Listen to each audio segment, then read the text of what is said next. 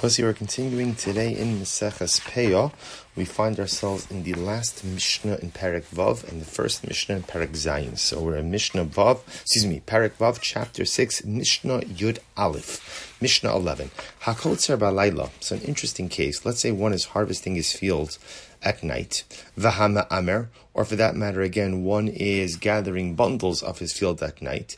So the common denominator in both of these cases is because you're doing it at night and therefore you left stuff behind. You left bundles behind.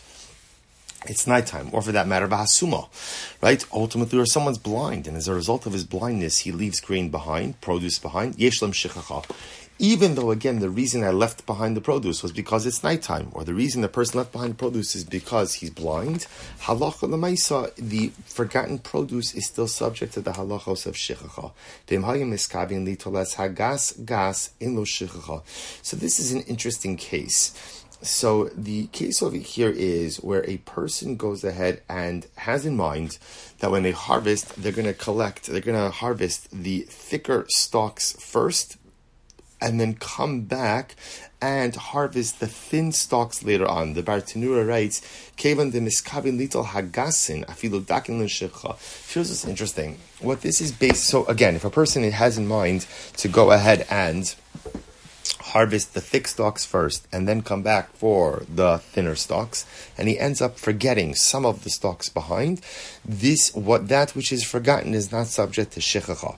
Now, what's the reason for this? So the Bartenura explains very interesting, because halacha l'maisa, he's harvesting in an abnormal way, right? And normal harvesting is you just harvest. You take a handful of wheat, you harvest it. You're not mavchin. You don't distinguish between thick stalks and thin stalks. In this case, because he's harvesting in an abnormal fashion, therefore it is not subject to the halachos of shechacha. So the Bartenura says, because again, the halachos of shechacha only apply when you're harvesting in a normative fashion. Im amar hare ani kotzer almanas shama shani shochech ani etol yeshol shechad. Very interesting case. This farmer is a chacham, and he says like this: I'm harvesting. As the time is harvesting, I'm harvesting on the condition that anything that I forget, I will go back for, which is a great Tanai. It essentially, effectively eliminates the concept of shechacha. So the Mishnah says, yesh lo shechacha. That which he forgets is still subject to the laws of shechacha. So in other words, the problem with this in general is any Tanai that contradicts biblical law is not the Tanai. It's what's called masna amash shakasov batorah, to no batal. This is a quote from the Bartenura. Anytime you stipulate, you're making a condition that runs contrary to Torah law, ultimately your Tanai, your condition is batal, is negated. So in this case over here, he's making a Tanai to effectively undermine the concept of shechacha, and therefore the Tanai, the condition, is batal. Beautiful. Mazel tov on finishing Perek Vav. We now begin Perek Zayin, chapter 7 of Maseches Peah.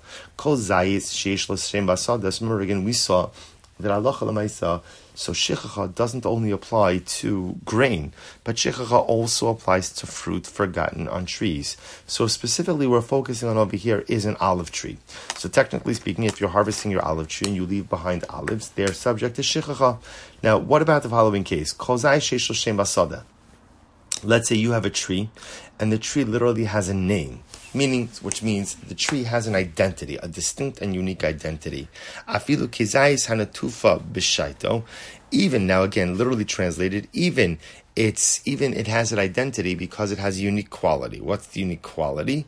That the olives are so laden with oil that at the time when you harvest it, that the olive tree drips oil. It drips oil. So let's say again, it has a name like that, an identity like that, ushacho, and you forgot you forgot to harvest, right, the olives on the tree. Eno shechacha. It's not shechacha. Now, why isn't it shechacha? Because since halacha l'maisa, this olive tree has a unique identity, the owner is going to go back for it. So because we know for sure he's going to go back for it, therefore anything forgotten does not have a din of shechacha. The Medrash, when is this so? Bishmo, b'masav, or b'makomo. Either if the olive tree has a unique identity because it has a name, in other words, it's known by a particular name, as we'll discuss, b'masav, or again, the tree itself is so productive, right? It's so fruitful, literally its actions, or makomo, or because of the place where it's situated. So if there's something that makes this tree distinguishable and unique from all other trees, then l'maisa, again, it's not subject to shechacha. So the Mishnah gives an example. What does it mean? ultimately bishmo, that it has a unique name, right? Meaning, for example, shahaya shifchoni o by shani. So it's called shifchoni. Shifchoni means pouring. In other words, that the olives, this tree produces so much oil that they call it shifchoni. It's the tree that pours oil. Or by shani, it's the tree that embarrasses all of the other trees because it has such tremendous output. B'masav was an example again where a tree that's known for its actions, right, or its productivity. Shu osa harbe, it's a tree that produces many more olives or much more oil than any other tree around it. Bimakomo, what does that mean? Shu omid b'tzad hagat o b'tzad hapirza. So quite literally, the tree is situated in a unique spot. Literally, again, the gat is the wine press, or pirza means an opening, a breach in the fence. So again, the idea, ushar kol hazesim, and when it comes to all other olive trees, shnayim shichacha, if halacha l'maisa one forgot to harvest 2 trees, then that's called shichacha. Shlosha eno shichacha. Ultimately, if you forgot to harvest 3 trees, that's not shichacha. So it's interesting. So remember again, what bundles are to grain, trees are to olives. So by bundles of grain, if you forgot 1 bundle, 2 bundles, that's shichacha. 3 bundles, it's not shichacha. By olive trees, if you forget 1 tree, it's shichacha. 2 trees, it's shichacha. But once you forget 3 trees, it's not shichacha. So again, what we begin to see is different. But so again, if you forget 3 trees, it's not shichacha. But even if you forgot 1 or 2 trees, if those trees are unique in that either, again, they have a shem, a unique name, ma'asav, a unique level of productivity, or makom, are situated in a unique spot where the owner is not going to forget about them, it doesn't have the din of shichacha. Rabbi Yossi says, ein shichacha lezesim. So this is very interesting. Rabbi Yossi holds that halacha l'maisa, in general, there's no shichacha. There's no shichacha, right? There's no shichacha by zesim, by olive trees. Rabbi Yossi felt that olive trees are so chashiv, are so important, that they're just not subject to the halachos of shichacha at all.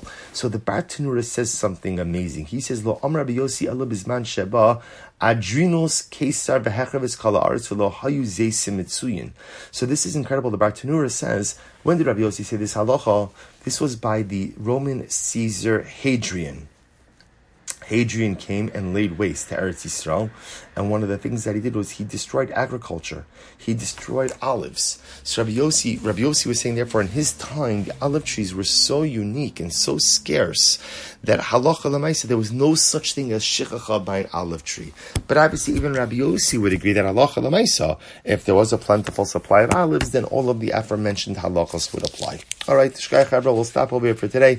Pick up with Mishnayos Beis and Gimel tomorrow. Wishing everyone a wonderful day.